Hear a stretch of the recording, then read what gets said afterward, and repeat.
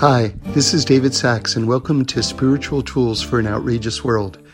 Every week we do a little couples therapy between us and God.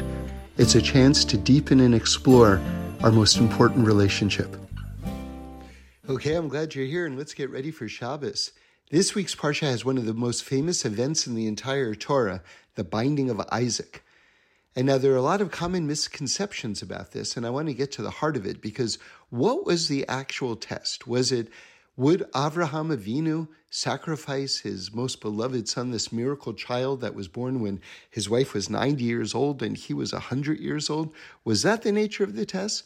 So believe it or not, the Zohar says that wasn't it at all. That Avraham Avinu had demonstrated that he would already give up absolutely everything in his life to God. So if that's the case, then what was the test? And this gets very deep. So there are different names that we have for Hashem. One of the names of God is Hamakom, which means the place. And that's because God is in every single place. God is omnipresent.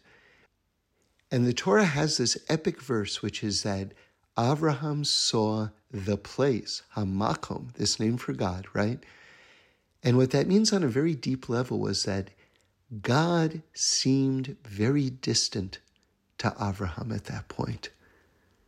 And now we're getting to what the true nature of the test was. It's because God promised Avraham that a great nation would come out of Yitzchak.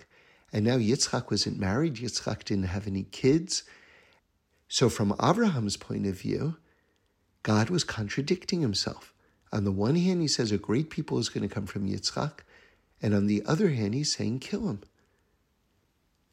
And this was the nature of the test. Can Avraham serve a God who contradicts himself? And think about it. It wasn't just a theoretical question. Everything was at stake. Avraham's entire legacy was at stake. And that's the awesomeness of this test. But Avraham was willing to do it anyway, to attach himself to God beyond everything. Now, this test speaks to Jews for all time because it's the highest level of attaching yourself to God, even when from our point of view it seems like we can't understand God, even when it seems like God is making no sense. I was at a meal not so long ago, and like in many places, the subject of the Holocaust came up. How could it have happened? How could God do that? And there was a 16-year-old woman sitting at the table, and she gave her explanation. She said, I don't know. I don't know how it happened. None of us do, right?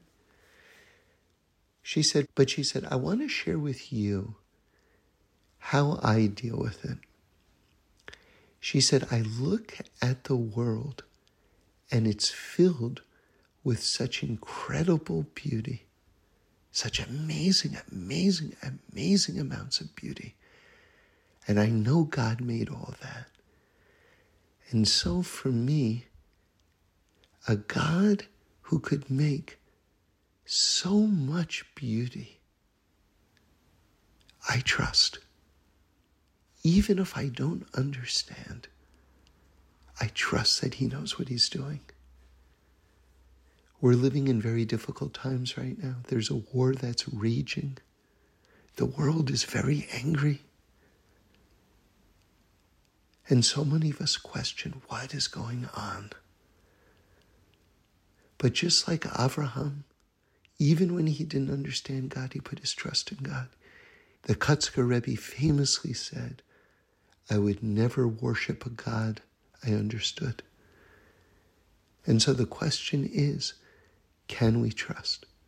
Can we look at the awesomeness of this world and say, you know something? I can't make a world. I can't do any of this.